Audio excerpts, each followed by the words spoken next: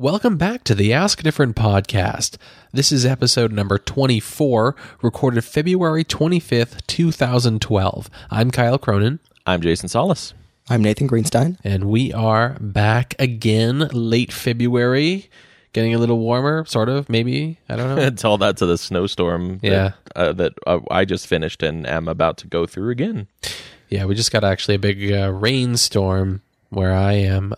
Last night, I was actually driving through it. It was a little dicey at times, some people going pretty slow on the highway. But I'm thankful that this winter has been comparatively mild. So that was, I think, really the only really bad snowstorm that I've had to drive through this winter. Snow, rain, freezing rain. Well, out here, the thing I've been telling everybody is until May, and in some cases June, and in some cases July, we're still under threat of snow, potentially. So that's Colorado for you.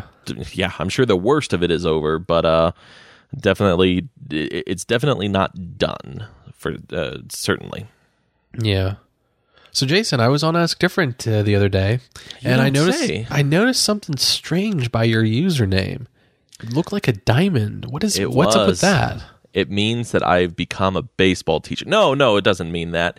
The Ask Different community moderator elections wrapped up, and myself, B. Mike, and Daniel, both of which we've had on the podcast as co-hosts, are all now newly elected moderators for the community. Well, congratulations to everyone. Thank you. Congratulations, guys.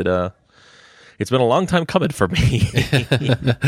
So I'm curious. You've had access to the moderator tools for about a week and a half now. What do you think so far? It's shiny, and it's kind of a trip that a lot of the. It's pretty interesting in the way that a lot of the tools that I've been using for a while anyways, like close voting and flagging and anything like that, you can still do them. It's just that the actionable result, it's a lot more immediate.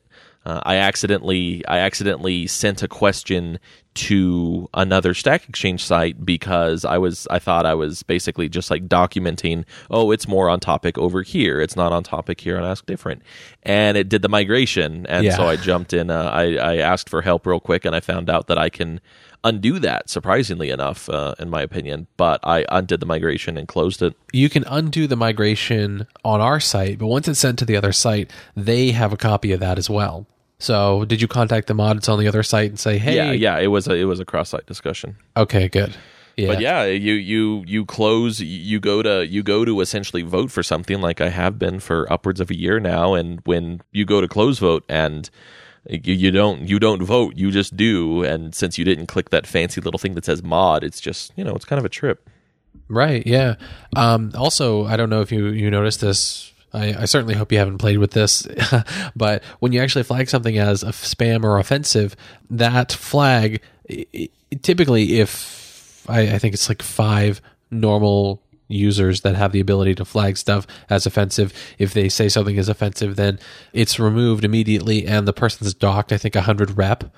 Well, if you're a moderator, that happens immediately. So if something really is like really offensive, and they're not just like a 1 rep user, but there's someone that really should know better, you can, not only can you remove it, but you can give them a 100 rep penalty right there. Yeah, after the small little slip ups, I've basically taken the tack that what a moderator says goes, and so I shouldn't act as a contributor. I should act as an actor, as an enforcer, because that will be the end result. Right, exactly. Is it scary, or is it just more direct? It's scary when you make a mistake, like the aforementioned migration accident.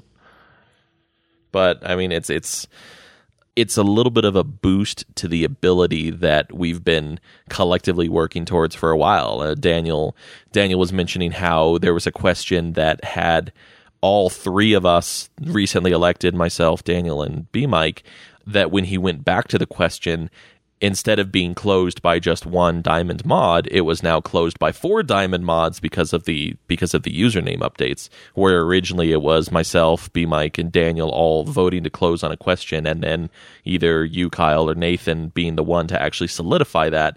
Now it's just a pure fleet of diamonds in the question, and it's just kind of funny to see because you shouldn't see more than 1 diamond in a question, but of course we're talking retroactive now. Right. Yeah, this question was so bad it took 4 diamonds to close. It was so powerful that 4 diamonds had to overcome it. Exactly. I almost think that the diamond shouldn't be applied retroactively to your old posts because it's not an action that you took as a moderator, it's an action that you took as a user. But I guess that would be fairly high overhead and that's small benefit. Speaking technically, it would be a little bit harder to overcome because they'd have to staticize the usernames in the post, and then if you do that, it doesn't follow name changes or anything else like that either. So it's just a username display. Yeah. And so on the Stack Exchange blog.stackoverflow.com, there was a recent post about a new feature, the greatest hits of a particular site. It's the top 1,000 questions. They're sorted based on the number of page views and the anonymous feedback given on the question and answers. So they're actually doing something with the "Was this helpful to you?" button links now. Although I don't understand why it doesn't incorporate voting. It seems like that would be logical, but I guess if it's greatest hits to people who aren't members of the site. Yeah, I'm not sure. This is a new feature, and I'm sure the algorithm will get tweaked as they go, but... Yeah, maybe it's designed to capture not the greatest hits for people on the site, but what questions are really popular for people that aren't members, people that are looking in from the outside. The internet in general. Right. The prolific Google, the prolific, what's the term that they use for that? Organic traffic, the greatest hits for the organic users, organic visitors. I think organic is actual people. Organic is search traffic that's not sponsored. Okay. But yeah, we've got questions like, what tiny thing in line has made you smile or caught you off guard? Why can't I add or edit contacts on my new iPhone 4? Right. There's also, I noticed this the other day, we have a question on Ask Different with 145,000 views. This actually, when I noticed it a few days ago, it was 143,000 views. So it's gone up 2,000 views in just a few days. It's how do I block specific telephone numbers on my iPhone 4? Not a particularly great question, not particularly helpful, but for some reason it hits the right keywords and really gets those Google search terms for some reason. You should refresh it because it's already up to 145 now. No, I mentioned it was 145. Oh, I thought you said 143 to 144. Oh, well, sorry. I initially said it was 145, but I may have misspoken later. Yeah, it's really kind of a mystery what questions will get picked up by Google and which ones won't. This one is pretty understandable in the general sense. It's really unfortunate because the answers are one. The answers are 1, you can't. 2, talk to your carrier. 3, jailbreak and use. I think there's like iBlacklist or something like that in Cydia. But it's not. It's probably the best example of the most specific person question, the general person question that applies to everybody, especially in the season right now, election season. And between robocalls, like I can think back 2 or 3 years when there's the warranty on your vehicle is almost expired that everybody was getting and complaining about. Robocalls, telemarketers, calls that are legitimate but people don't want, like bill collection agencies or something like that. Actually, this I could totally agree, and this is a huge problem. And actually, I've been thinking about filtering for a long time, and how there's really only one place that gets it right, and that's Gmail. Everywhere else, if I want to filter the calls that I get through on my phone, if I want to filter the tweets that I get through on my stream, there's virtually no way to do that with the built-in software. There's the closest thing I've come. I think that I think that something that your carrier would be able to provide is probably the best answer in the most circumstances. If you do jailbreak, then that's a possibility. But honestly, there's something for me anyways that's good enough outside of the fact that it could cut you off from what you're doing. I remember back in 2008, I created a contact that was, I think I called it political spam, or I called it, like silent numbers or something like that. And I would set the ringtone on it to a completely silent ringtone. And I would also shut off any vibration patterns or anything like that. And whenever I would get a call or a stupid voicemail or something I just don't care about, hit your recent calls, add to contact, spam. And then at least if I'm not actually actively using my phone, I'm pretty much completely unaware that I even got a call while it was ringing, for lack of a better term. Can you shut off vibration for an individual number? Does that work? I think with the new custom vibration patterns, you can. Cool. If you have an iPhone, I think it's actually been everything since 3GS. So 3GS and above, I'm sure there's still some users that are hunkering down with their first gen or 3G for their respective reasons. But on 3GS and above, if you go into settings and then general, there should be an option for accessibility all the way down at the bottom, and you can turn on custom vibrations. Now that I think about it, I think this is also iOS 5 specific, but that still runs on a 3GS. So under accessibility, you can turn on custom vibrations, and you can basically just record a vibration pattern that's nothing, and then assign that to a contact, and you won't even have vibrations even if your ringer's turned off either. That's a really, really clever hack, and it certainly works. But the problem is, I don't want that to go to my phone at all. Yeah. I want to completely. I want to completely avoid even having that available. That's like if you've got something in your Twitter feed that you don't want to look at, that's like just turning the text white so you can't see it. It's like, well, it's still there, And I was trying to sort of make a more general point about filtering, in that there are tons of things I want to filter. Like, there are people that I want to follow on Twitter that just tweet way too much, or tweet things, or tweet sometimes about things that I'm really interested in, and other times tweet about things that I'm totally not interested in.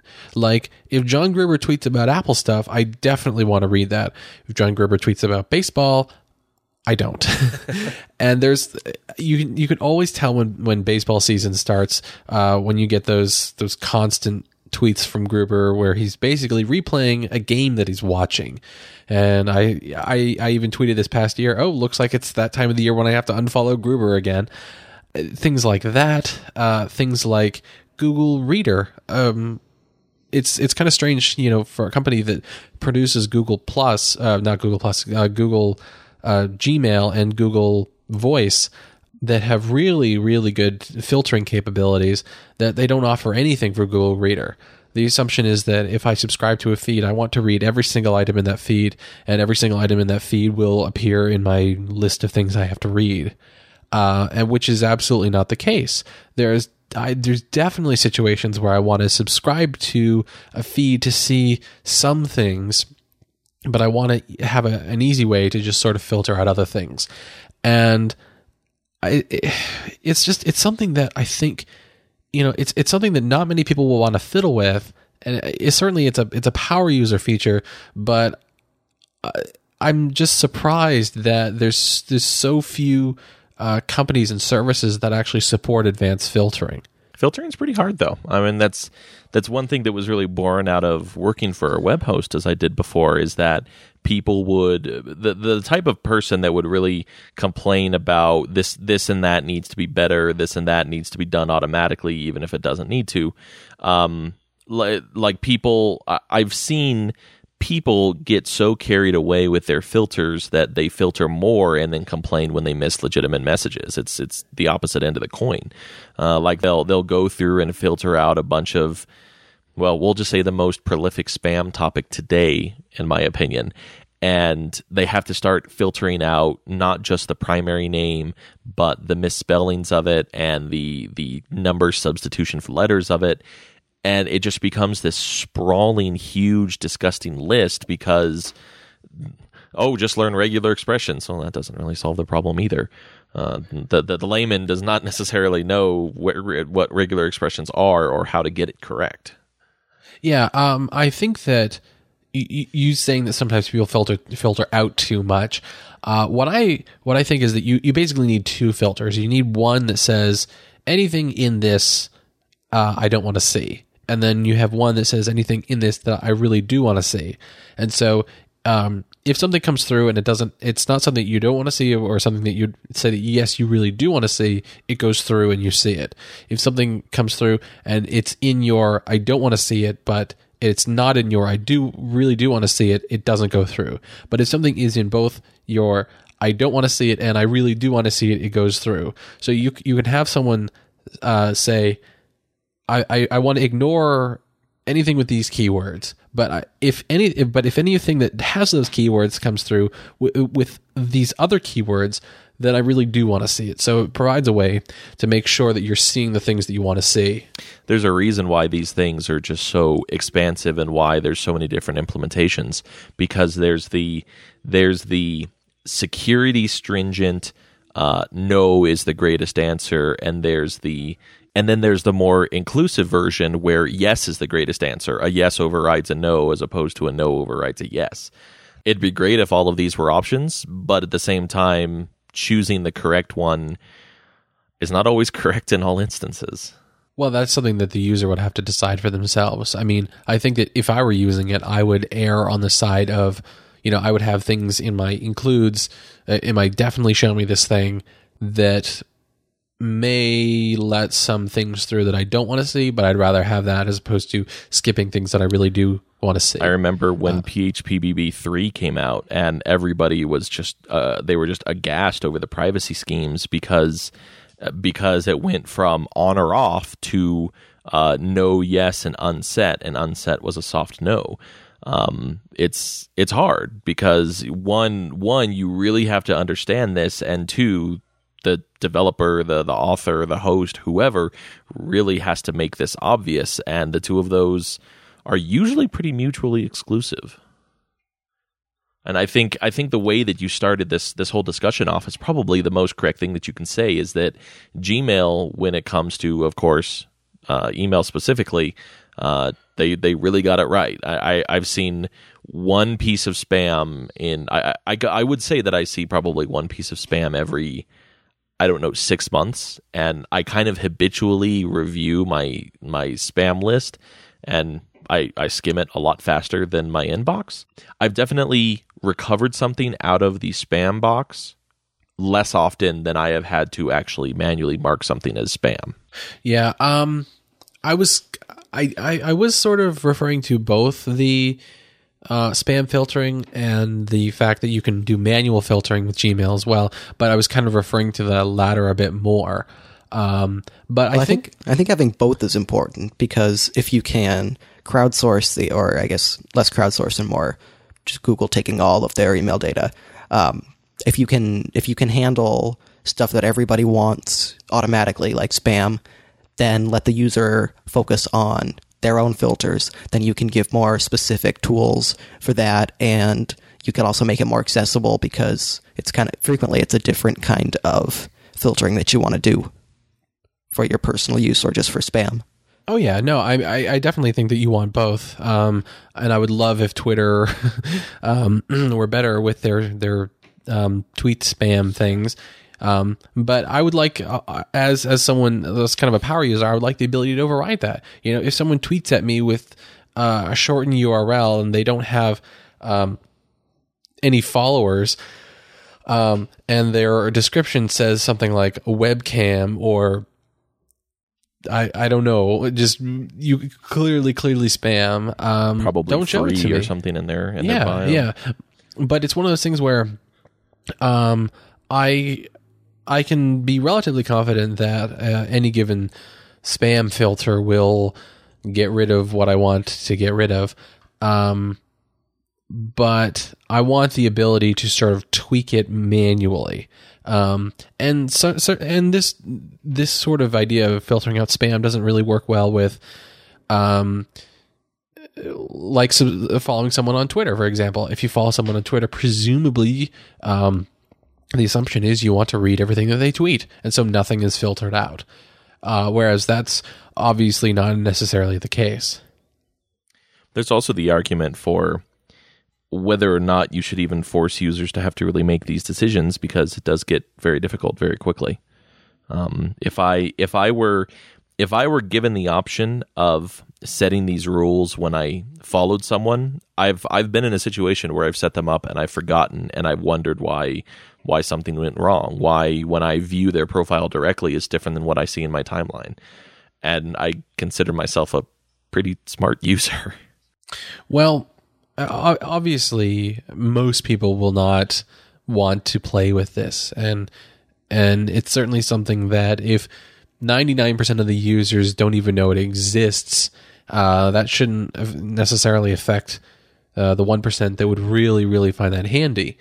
But I think that you're right. I mean, because there's so few people that would even care about filtering stuff, there is no real incentive for these companies to provide it. And I think part of the reason why you get the custom filtering with stuff like Gmail is because they're already doing it with spam filtering. Yeah. Which Twitter inevitably is well past needing to do it, because my spam situation on Twitter, even as a private user, is completely different. And I can only imagine what it's like. I can only imagine what it's like being a Twitter celebrity, or worse, an actual celebrity, between the things that are legitimate but just look like garbage, all the general mentions and whatnot from users, paired with all of the spam that has to be interlaced from bots that scrape the public feed and pick and go directly to the biggest accounts on Twitter. Yeah, I hate that. Whenever you post something, there's like a 50% chance that you'll get a spam app mention, just because there's things that are monitoring the public feed of everybody that's posting everything. Public feed, or just a specific Twitter search, and they just start bombarding every result that comes into the search result feed. Yeah, the idea that Twitter is one giant conversation and community is, I think, doesn't scale, and it's a broken idea. I think Twitter should wake up and realize that the idea of providing a stream of all the tweets of everyone in the world, and being able to so easily scrape and search them, that is not something that is very beneficial, and does have certain kind of high costs in terms of spam, which could cause people to stop using the service. There's also the opposite, and that's curating a specific collection, and usually you accomplish that by very explicitly filtering for things. Something that we saw on Ask Different pretty recently that a lot of users are really, really positive about was this really latent answer, and that's using Spotlight comments for categorization of files. And you can enable those comments in the Finder and then sort on the whole column. That's pretty neat. Actually, it's interesting you mention Ask Different, because my whole concept of having something that you want to see and something that you don't want to see comes a little bit from Ask Different and Stack Exchange in general's interesting tags and ignored tags.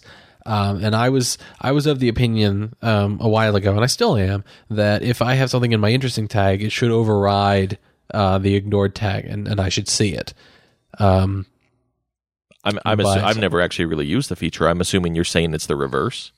It is the reverse, where the assumption is that anything in the ignored tags is something that you don't want to see, which I think is you have to use the filtering differently if that's going to be the case. You have to say, well, I really don't want to see questions about say on Stack Overflow. I don't really want to see questions about, say, the JVM. But I actually do want to see questions about, say, stuff about JRuby, but someone might tag their question Ruby, JRuby, JVM, and it might be a Ruby-ish question, just happens to be running on the JVM. But, and that might be something that you're interested in, but you're not otherwise interested in questions about the JVM. You used to, remind me, Nathan, you said that you used to filter the iOS tag on Ask Different because you didn't have any experience with an iOS device, right? I mean, I filtered mentally. I never used the ignored tags because I liked reading the questions just for interesting. I don't know. I use favorited tags for Lion and for AppleScript, and that's nice. And I use ignored tags on some other sites. And I'm largely okay with the system. I think it's good that it just dims things instead of taking them out completely, because that way you can still look at it if you're interested, but if you're just browsing, you can skip over it pretty easily. I tend to agree, I think, with Kyle that favorited tags should override ignored tags, but that's the kind of a user-specific decision, and there's not a lot of user-specific preferences on the Stack Exchange network in general. This conversation can actually become a lot more interesting in the future, because one of there's two notable exceptions to the, well, it's not so much of a problem now, but it certainly could turn out to be, is that on a site that's as high traffic and has such a moving, recent questions list as Stack Overflow, is that they, based off your favorited and ignored tags, they will actually show you a dramatically different front page when you just visit stackoverflow.com. The weight calculations that go into everything are affected by your tags. The other part is that some time ago, I don't know, maybe 4 to 5 months ago or so, the system, the whole Stack Exchange backend started highlighting things that it figured you would favorite because of your, I think it was basically like vote totals based off a particular tag. And unfortunately, the answer was, well, this is a feature, and if you don't want to use it, set up some ignored and favorited tags. And so I just entered garbage into the ignored tags field, and now everything's the same color because generally I want to review the entirety of all the Ask Different questions. Yeah, and there's also someone made a bookmarklet that you can just tap, and then it just display nones all of the questions and stuff, or whatever elements have the ignored tag styling. So it's very easy to, if you really don't want to see those questions at all, you can click that bookmarklet, and then it'll just remove everything from site that you indicated that you didn't want to see. Yeah, that's a helpful little piece of the metadata that's included in any bookmarklet, user style, user script, or straight up browser extension. It just takes somebody implementing it. Right. So, there was a little bit of Apple news last week, just a little bit, some tiny little thing. Yeah. What was it again? I completely forgot. Apple's re-releasing Puma. Wait, no, that's right. not it. They're calling it a mountain lion now. Oh, so they're re-releasing macOS 10.1. Yeah, it's going to be awesome. I'm actually going to get to see Aqua again with Internet Explorer as the default browser. Oh wow! And when that you was install the it, case it asks back then, you if you want a trial of Earthlink. Oh, I completely forgot about IE for Mac. To think that I've actually used it like once. It's really crazy when you install some of the older operating systems, just how much non-Apple software there is. Because nowadays, if you install Mac OS 10, or now it's called OS 10, everything, soup to nuts, you see is Apple software. But a while ago, I mentioned they included Earthlink, they included Internet Explorer. There were several other apps that I'm not thinking of right now that were included with OS 10, but were not made by Apple. And now you turn it on and you get Safari, iTunes. I mean, so many of it. Stuff. Yeah, all of the iLife stuff for a new purchase. I didn't have that when I bought my Mac Mini, but that's because it was refurbished, and I actually didn't even have the OS discs either. Oops. But yeah, they have their own Office suite. They have their own Creativity suite. All of their Pro Tools. Those have been around for a while. Perhaps not 10.1 while, but they've been around for a while now. Yeah. Yeah, so they are releasing macOS 10.8 this summer. They're calling it Mountain Lion. I'm going to keep calling it Snow Lion until I get my head around the new name. Yeah, it's really strange that these... It's interesting that they've decided to start doing these compound names, and the argument that a mountain lion is just a puma, notwithstanding, that it's a whole This one is a little bit different from Snow Leopard in the sense that it's not just a coat of polish that Snow Leopard was very, very specifically made out to be, because Mountain Lion is back to the Mac again because of the iOSification of so many things, and in my opinion, that's not really a bad thing. It's a much smaller step than Snow Leopard to Lion was, and I think that's what they're going for, the big step, small step pattern. Same with the iPhone 4, 4S, 5, I assume 5S once that happens. Yeah, I guess I think they're moving. I think they're moving towards that in several places. That's probably a good point, because Lion already saw like the new mail app layout, the new calendar layout, the new address book, and Mountain Lion is just going to start bringing a few more of those in. Yeah, I mean the whole new look for windows and buttons and everything, and the expose and everything getting completely renovated. I think it is. And don't forget Resume and Resume and versions and autosave and all that. It was a bigger step up, and I think a lot of the Mountain Lion features are designed for integration and refinement. So integration is all their iCloud stuff, reminders and notes syncing with all the other stuff, and moving those features out of Mail. But then a lot of it is just kind of refinements on the existing systems, or bringing stuff from iOS with Notification Center, and what else is from iOS? Notification Center, more linen. Notes and reminders. Or did you mention those? Twitter integration, share sheets. Yeah. Yep. And someone, I think it was Jason, mentioned that the change between Leopard and Snow Leopard is less than the change between Lion and Mountain Lion. And I actually kind of disagree, because there were a lot of, I mean, visually, in terms of the interface, there weren't that many changes between Leopard and Snow Leopard. But there were a ton of under the hood changes. It went Intel only. It had their core distributed computing thingy Grand that Central. they had. Yeah. So there was a ton of stuff under the hood that in many ways I think was more of a change than, some of these very superficial changes. I mean, the fact that they're breaking out reminders from iCal and notes from Mail. Oh, great. Those aren't two new features. No, you're right. Yeah. And even the iCloud integration it's a baby. It's in its baby stages right now. Well, no. The iCloud integration.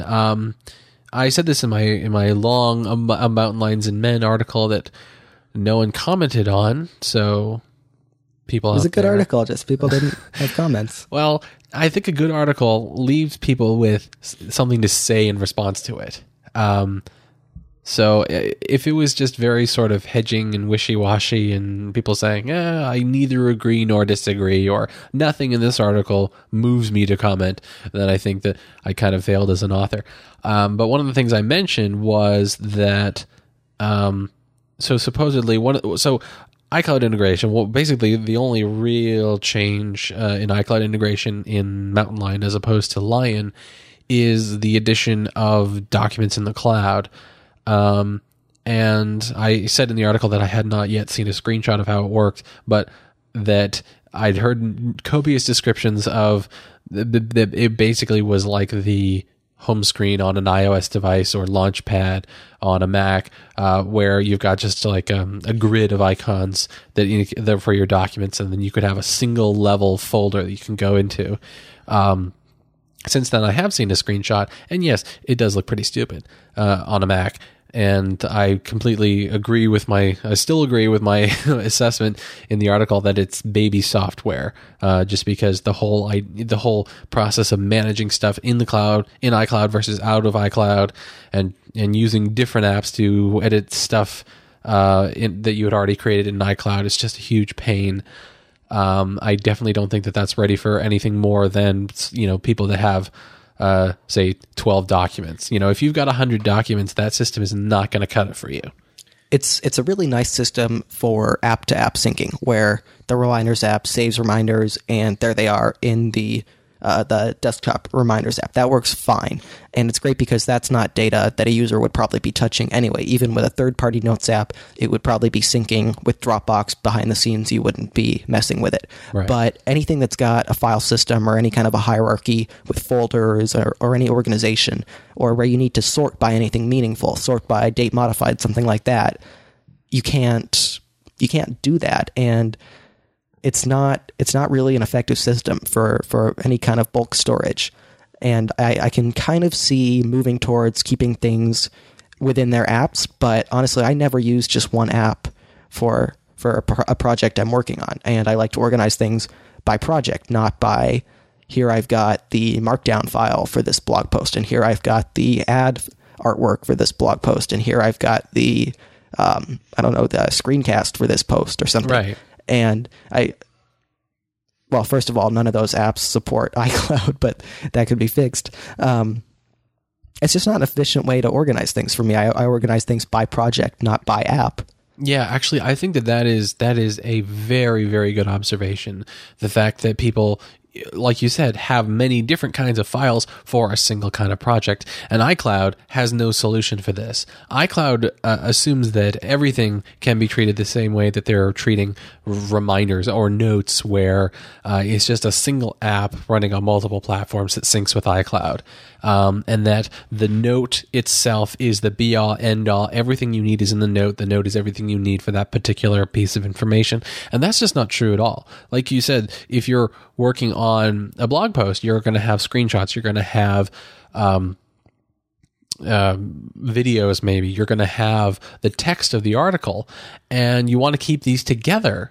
And the idea that you're going to go into your image editor app and you're going to have a completely separate hierarchy for all your images, and then you're going to go into your text editing app and you're going to have a completely separate hierarchy for your text documents. It just and the only hope for something like that is sorting the files by date modified, so you can just grab the last one, or the idea that the one you want is the one you last used, but you can't even do that. It's just sorted by, here's a bunch of icons. You can't, and I think it's alphabetical, I think. So, hold on. There's still one exception that I take with all of this, is that it's all about the interface. For applications that now store their documents inside of the protected document storage for that application, you're assuming that it's basically going to be presented like everything else is. And in the short term, that's probably true, and it's probably going to be pretty unfortunate, we think. There's reality to this, and then there's kind of a wishy-washy Apple hope in this. The reality is, it's just an interface. Right now, they just basically use the icon view to display everything that's listed in their document pool. But you assume that developers won't wise up or have a new reference to some kind of project grouping, like, I don't know, let's go with Coda projects, or even Xcode projects for that matter. You have one front file that represents the entirety of the project, and then you drill into the specific aspects of it. Yes, that's app specific. I agree with that. I understand that. That's fine. But just saying, when it comes to the actual app file interface, it can be fixed. That's where the wishy-washy kind of comes in. Is that? But there's no way to directly access the files on an iOS device, or even on, like, you can't access your iCloud files directly on a Mac either. So you're saying, oh yeah, there might be some sort of unified interface. Well, on Macs, that's the Finder. What is there going to be on iOS? Is there going to be some sort of launcher app where you can then see your iOS different? The argument in iOS is moot for now, for the sake that you don't have two apps side by side. You don't launch your projects into 5 different apps. You piecemeal it and work bit by bit. This argument is solely for OS X and not for iOS. So the wishy-washy part that I'm talking about is that now that Apple's going to be restricting this. Some call it usability. Now that Apple is going to restrict this accessibility, I have to think that when they come up with their grand reveal, that we're going to see a lot more about Mountain Lion. And one of those is more than likely going to be an interface intended to replace the use of the Finder for this in-app data. I would be very surprised if that happened, because everything I've seen sort of points to Apple trying to eliminate the idea of people having to go to the file, which then opens the application. But that's to open it. But in order to actually get it out, and maybe, like I said, it is wishy-washy, and maybe the answer is, just use the sharing button, which is it's a mixed bag. If it automatically archives it into a zip and pushes it out over email or uploads it to a service, what's wrong with that? But I agree. Like I said, this is very much prediction. This is very much speculation. This is very much I want to see it, and I've kind of grown to expect it out of Apple. I have no doubt that this kind of stuff works well with certain kinds of documents, like reminders, like calendars, like music, like notes, kind of, I guess. Although I can see the need to get at the actual notes from other documents. But I think trying to shoehorn this into actual real applications like Pages is just not the direction to go in. Pages is kind of a silly example in my opinion, because as far as I'm aware, there's no concept of a project. There's just a concept of a single file. But you put the Pages document with other documents, PDFs, whatever, in a single folder that indicates this is a specific thing that I'm working on. The documents folder. You can make subfolders with related materials. But in Pages they can only be Pages documents. So you can make a folder in Pages, but you can only put Pages documents in there. It's what if I want to put a PDF in there? Pages and has PDF export, and I'm okay. Sure so what if I want to put something in? But what if I want to put a PSD in there? So Pages does not support full access to PSDs. This is actually the biggest thing that's keeping me away from this stuff right now. When I'm working on a blog post, say it's a screencast, we're going to start doing those. That's another way to contribute to the blog. Let me know if you're interested. Sorry, done with that. If I'm making a screencast for the blog, I first have my markdown file for an outline. Then I have maybe a markdown file for a script. And then I have once I've recorded it, I've got the recorded video, the raw video clips. And then I've got the file that's the intro for the screencast. And then I've got the iMovie project file. And then I've got the rendered copy in several resolutions. And then I've got the PSD and the rendered PNG for the ad that we're going to put up for that screencast. So first of all, there's no way that all that's going to be in the same app. It shouldn't be. And second, there's no way that most of those apps are going to support iCloud. For iMovie, supporting iCloud is just not practical. There's not that much space. And for something like After Effects, same deal. And for Photoshop, could be practical. That's not something Adobe's going to touch. And until there's a way to mount your iCloud as like your iDisk in Finder so that you can access folders in there and open the things with any app you want, or put in files that aren't necessarily associated with an Apple app or an app that supports iCloud, until we get there, I'm not going to be able to use it. Even if I wanted to, I couldn't, because I wouldn't be able to have all the files I need. And having them spread out in two different places, that's not fragmentation I want. I would rather keep it all local and use Dropbox or whatever other synchronization software. Definitely, I agree. So I guess the only refuting I can really do is that, one, like I said, it's completely wishy-washy, and I don't know what the answer is. I just hope that there's going to be one, because it would be typical Apple surprise and the grand reveal, the fantastic reveal of everything that they've been working so hard on to make this more usable. I agree with everything you said, period. But the argument, now that I think about it, isn't very different from, well, why are you putting training reels on OS X when I already use it to develop apps? They're not going to touch those. Everything that you just described is your own creative endeavor, and you're still going to be able to do that. I'm fairly confident in saying that. Oh, yeah. No, I'm not worried about it. I'm a bit on the fence about iWork. I don't know exactly what they're going to do, if they're just going to take what they have and augment it with this, iCloud document storage and whatnot, and make those additionally available without completely decimating the open and save dialogues.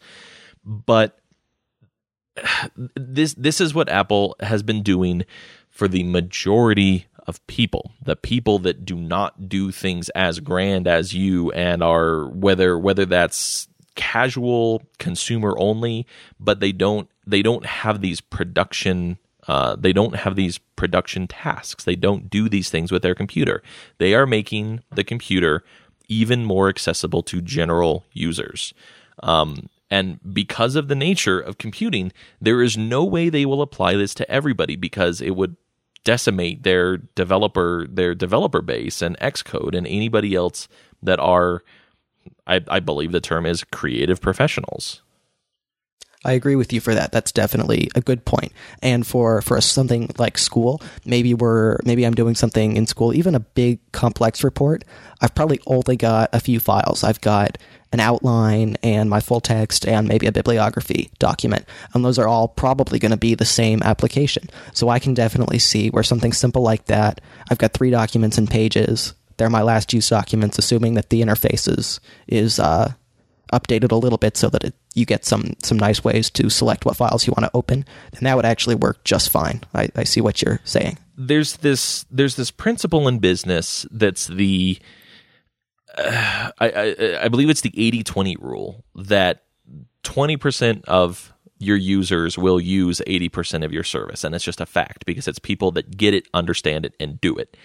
And Apple's trying to flip that on its head. They're trying to. Isn't 80% of your users will use 20% of your service? Because that makes more sense. Well, it does, in the sense that the other 80% is being taken up by the other 20%. So what we said, we both said the same thing from different vantage points. Well, I will let you continue your point. I'm sorry. Yeah, the majority. They both work. The majority, the vast majority of your service is going to be used prolifically by a minority of your users. And Apple's trying to change that. And they've shown that with iOS devices that they've been insanely successful in doing that. Yeah, a lot of people may just use mobile Safari, Mail, phone in the case of an iPhone. And there's a reason why they included the YouTube app. The majority of users, I would not be surprised to find out, don't even have a second page of apps. Well, maybe a second page because it overflows by default. But it would not surprise me that all of these iOS users use everything that's built in and don't sprawl out. And that's fine. There's nothing wrong with that. So they're taking these features, bringing them to a computer, and they're finally making computers even more broadly accessible so that people can use them appropriately to their specific use. You know, I was just thinking, I actually use very few of the built-in apps, at least on my Mac. Mail just wasn't really doing it for me, and so I switched to Sparrow. The reminders in iCal is a joke, and so I'm using OmniFocus. Notes. Oh my god! I hate the look of Marker Felt. I cannot believe that they are still using this skeuomorphic note. Change it to Helvetica. Oh, well, okay, I can change it to Helvetica, but even if you still got the stupid little note that looks like lined paper in the app, it's horrible. So I'm using notational velocity. I'm syncing that to my iPhone using Hogbase Software's something. That sounds like an amazing app, Kyle. Yeah, that does stuff. And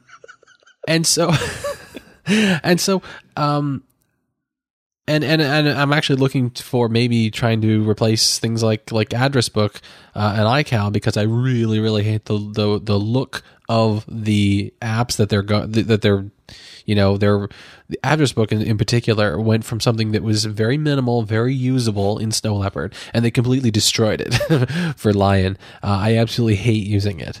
I'm not going to keep beating this into the ground beyond this one more time. The majority of these changes are not for you. Well, okay. What my point was that it's a little disappointing that Apple's Apple makes these apps, but then eventually someone wants to do a little more than the app will let them do. And then there's no way to sort of interoperate or extend. It's nope, you got to find a new app that can replace this app. And that's a little disappointing. I wish that there was a way to, say, for example, integrate with the iCloud data for reminders with a third-party app. Think something like Clear certainly would perfectly benefit from that. But as far as I know, that there's not. Clear would have to develop their own Mac version and then sync it using their own iCloud keys and stuff. I think that would be kind of the other half of allowing other third-party apps access to iCloud features, letting users mark things as public and or authorize specific apps to use them, and getting integration like that. I think I haven't mentioned it specifically, but in my head I've been thinking Dropbox is really the answer that works for me particularly for a lot of this stuff, because it lets me keep these files in the right folder hierarchy and with the right apps, and then it also lets me set folders that are just for synchronization and use apps that synchronize, like Text Expander, or what's the other one I just got? Anyway, Text Expander and other apps that synchronize with the Dropbox, and it's just a little folder that's a little sandbox for that app that you never have to touch, but that you can still let other apps use if you want to. You can, if I had Text Expander syncing with Dropbox, and then I wanted to get some other text expansion app for my phone, as long as they had a way to import Text Expander files, which would be fine, they're just XML, then I could point it at that folder and it would work. And I know that's unlikely, since Apple doesn't like to do a lot of that privacy, user controls access kind of thing, which is fine. Again, for most people, that's the right answer. But I still think that's another reason why iCloud is not for me. I guess all I have to say, continuing on the wishy-washy hopefulness, is that it's only inevitable that it's going to be added to future general Apple SDKs. That this data is going to become generally available for, in theory, calendaring apps, but really for anything. It's not there yet. iCloud is still very new, and they're going to continue to roll out some very significant changes, and who knows? Maybe that will be part of the event in, when are they going to have it? I don't know, June? Probably. July? Probably WWDC. Yeah. So what do you guys think about the removal of the word Mac from everywhere? I've got no problem with it. OS 10 is... You don't find that sounds a little more awkward than Mac OS 10? No, it's shorter. I mean, I just call it 10. If it's just, me and someone else who knows what I'm talking about, I don't bother with the rest of it. Wow, I've never quite gotten it down to that level. It'll be nice because all of the users that have been around for a while will stop calling it Macintosh. I don't know why that bugs me. It just really does for some reason. I don't know if it's an accent thing, but it's just whenever that's my little personal in-joke, is that whenever somebody calls it a Macintosh, they've been using Apple software, hardware, anything of the sort for probably 8 to 10 years at least. Yeah, at least 10 years. I believe that's when they transitioned officially to calling it just Mac instead of Macintosh. I mean, it's not really that big a deal. I mean, I guess we don't call it anything besides an iPhone or an iPod or an iOS device, because there never has been another name for it. But frankly, I like the ring of OS 10 for a general desktop, which isn't a good word either, or laptop or server or anything of the sort. I like the ring of an OS 10 device versus an iOS device.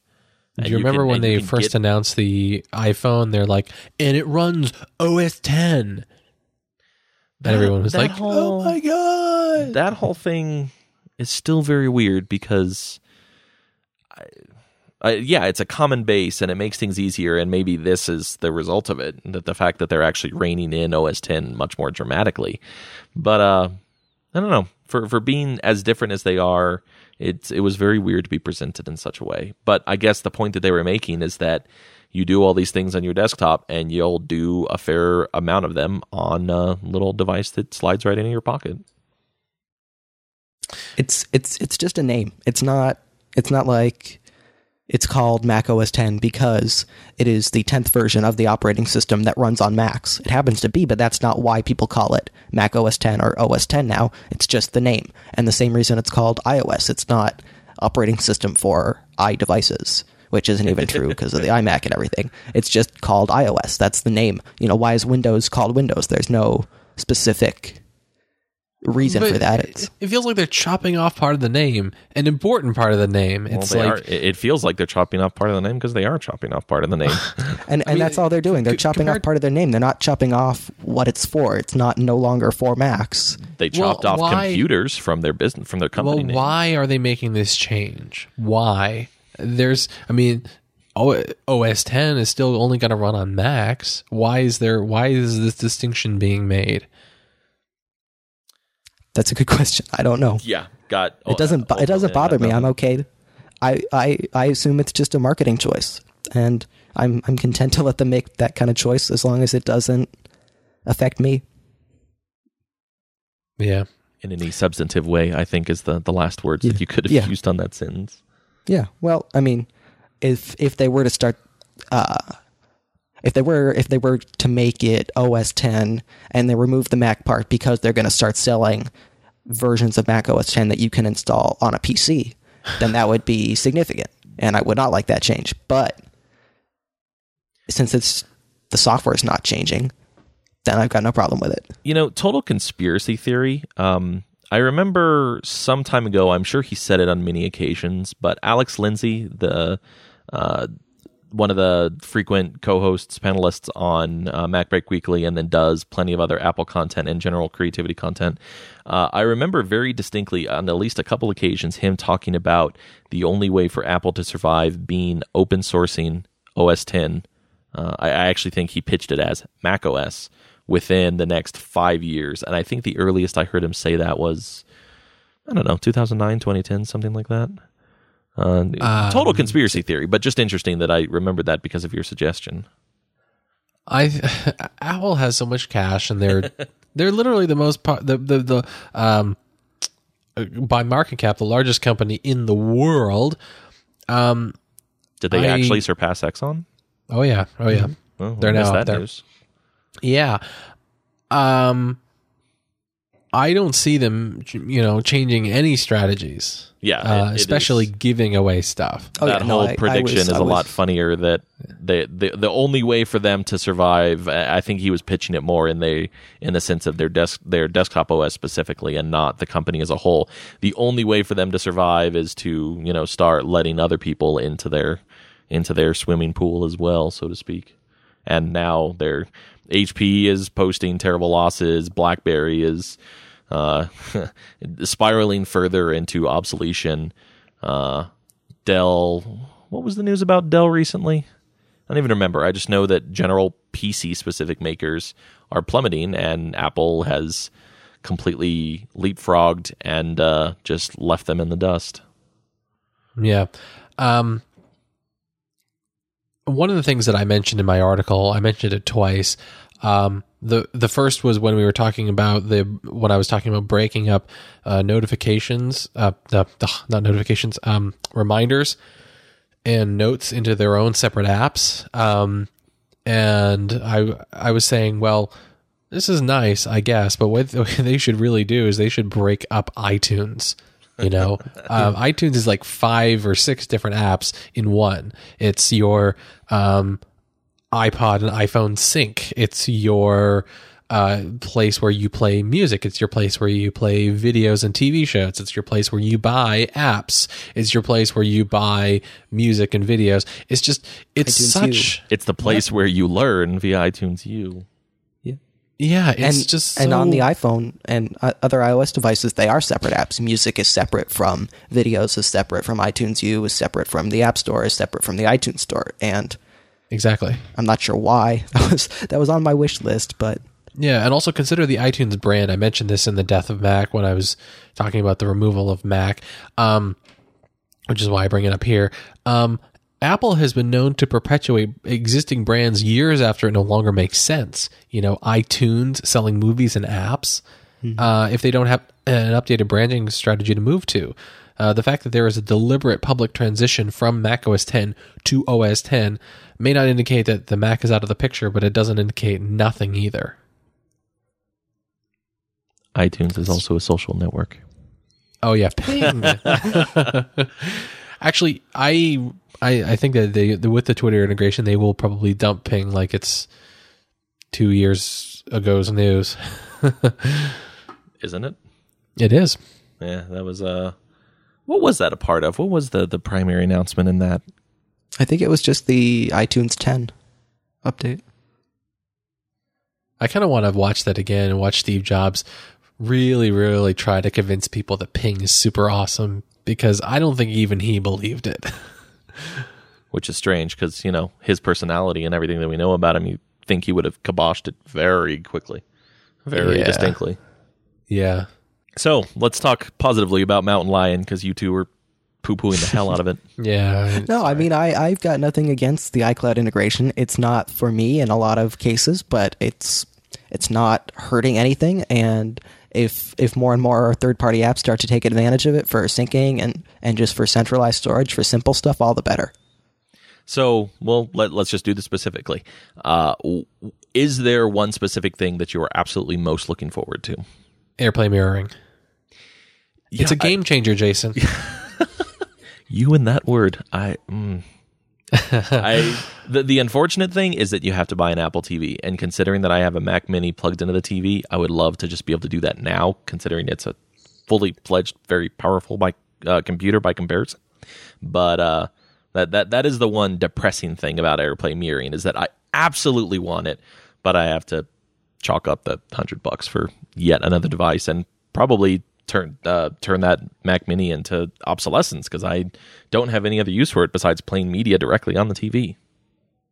Well, yeah, that's the whole idea. You get an Apple TV, and then you hook that Mac Mini up to like a regular keyboard and mouse, and then you just elsewhere in the room, and you use that as your control center, and then just send from the Mac Mini to the Apple TV whatever you want to display on your TV. Yeah.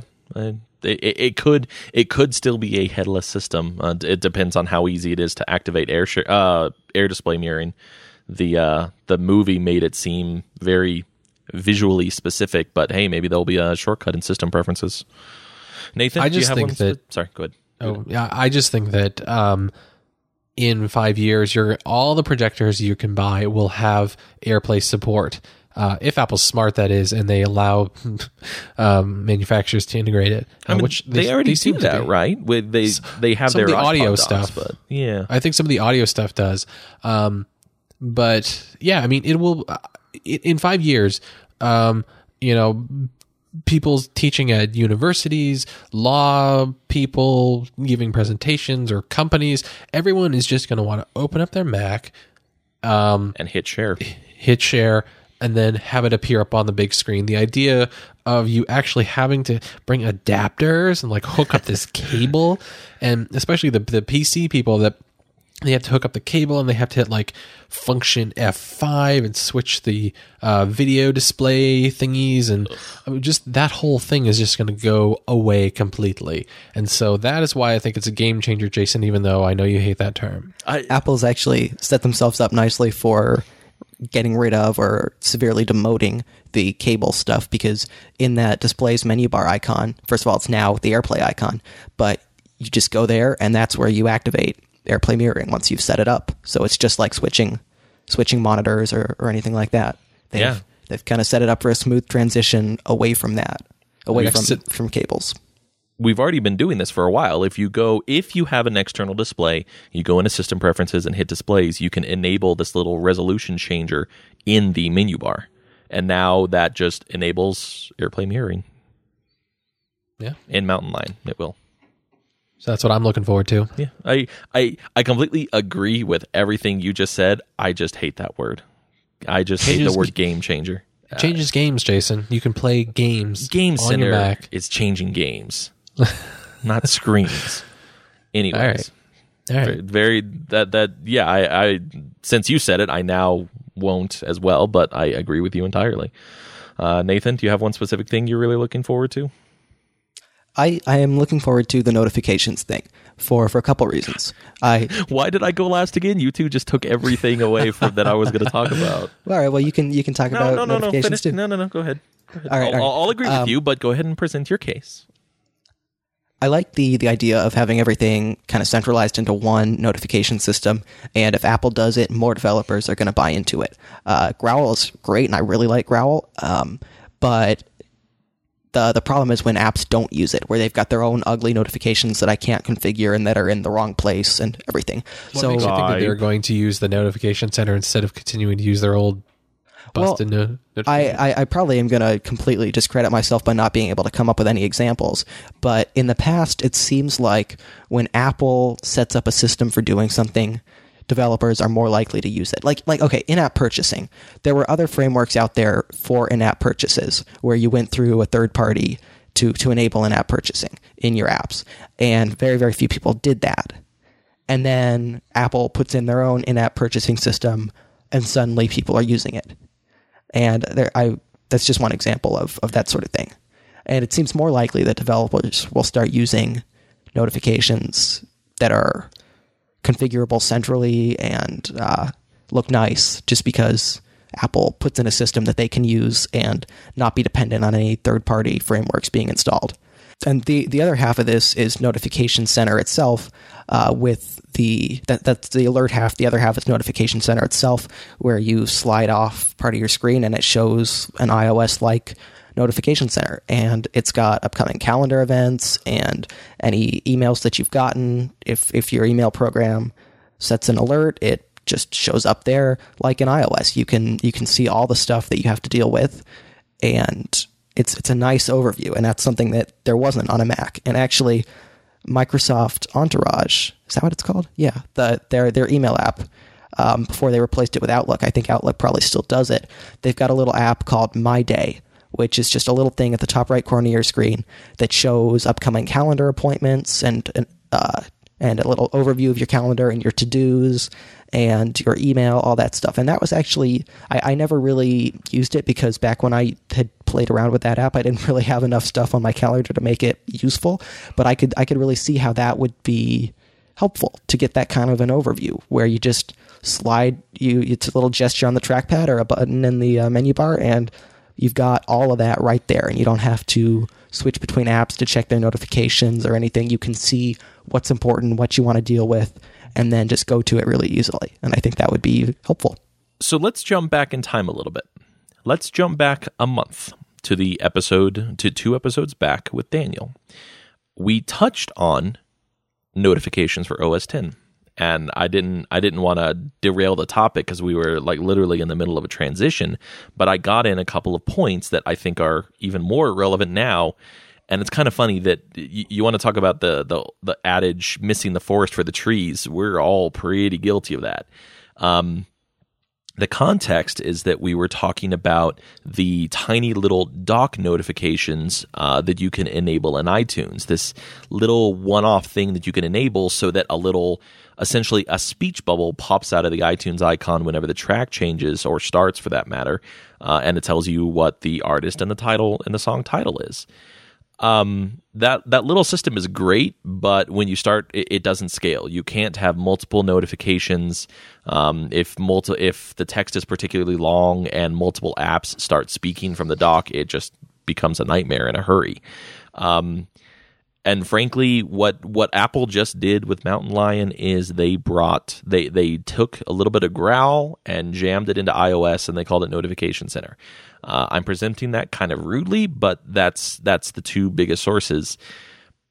But it looks so perfect. You think it looks good? I think it looks okay. I'm a huge fan of the linen. I don't know. There's more linen in Mountain Lion. Skeuomorphism. I really don't. And the fact that it's all centralized, when they announced that the Messages beta for Mountain Lion was out for I almost said Snow Leopard. Wow. When they announced that the Messages beta was out for Lion, I jumped on it and I installed it, and I adore it because to be able to just, oh, my phone chirped. I can look over at it and I can read it. And then I can just respond to it using the keyboard I already have in front of me. Freaking fantastic. I cannot tell you, I cannot go, I'm doing it right now. It's so simple how this, what this centralization of everything enables you to be able to do. So also in episode 22, what I talked about is that, as of Growl 1.3, which is the App Store version, they updated the SDK, which is why some apps that are dumb, like Skype, why they have their own notification system. And I've seen it in Last.fm, I've seen it in apps like Chrome and apps that are cross-platform with Java and probably like Adobe Air, that kind of stuff. They all have their own completely distinct notification systems. But Growl implemented support so that you can use the Growl SDK. And even if the Growl daemon isn't available, you can still generate notifications through, I believe they call it Mist. And it's just a generic Growl-based notification system that you can just dump out a notification on the desktop. And it doesn't require any other aspect of Growl to already be there. But now it will be there because Apple is putting it in. And it's going to be great because I honestly do expect Growl to adopt this and say, your application already supports Growl. Why use anything else? And it'll just work for the user.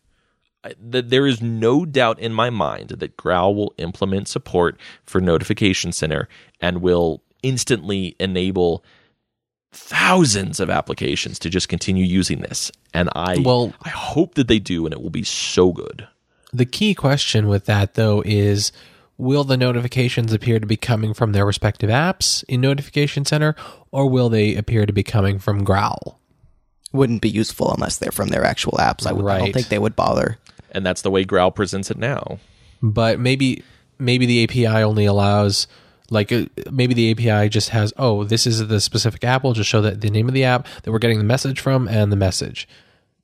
Yes, so I completely agree that there are details that we obviously do not know that this rests very heavily on, but there's a solution somewhere. Like even if it's a Growl, SDK, a Growl API mapping that passes it through directly to Notification Center. I'm not saying that Growl will be the proxy. I'm saying that Growl will do something that will make it easier for applications that already support Growl to just, trivially update and boom, Mountain Lion compatibility, Mountain Lion Notification Center compatibility.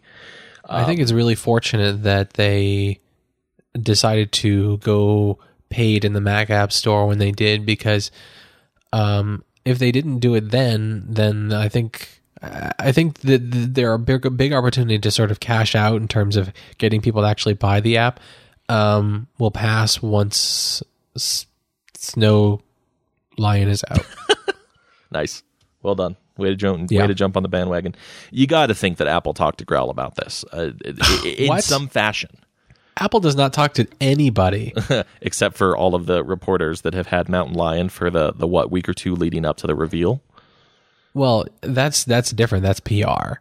The PR doesn't... Well, they didn't ask John Gruber, so which feature should we implement? They say, here are the features. Do you have any questions? Well, that's not what I meant by them talking to Growl either. You just have to think that Apple has a dialogue with Growl, even if it's nothing to do with everything they announced for Mountain Lion's Notification Center.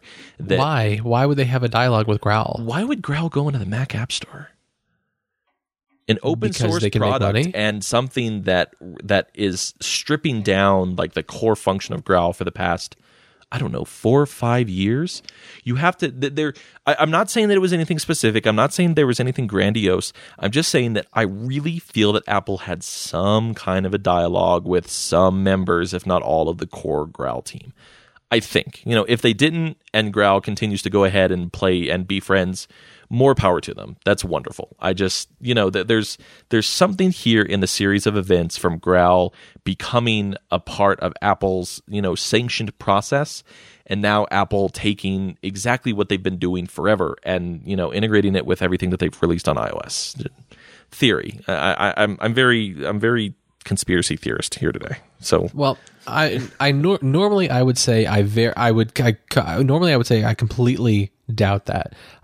Were it not for the fact that apparently they contacted someone about creating a separate command line utility bundle with Apple libraries and utilities, so that people can install, so that they don't need to install all of Xcode if they want GCC and stuff like that for things like Homebrew. exactly. And the fact that they invited in security researchers into the GM seeds for Snow Leopard. No, that was for Lion itself. Never mind. I'm sorry. That communication is getting better in productive ways, and that's where I'm sure where I'm drawing this conclusion from. But I still don't. If I had to bet, I would say that Growl does not actually have contact with anyone at Apple. The world will never know, thanks to NDAs and contracts and all else associated. They can lie to our face in order to maintain any contractual obligation they took with Apple.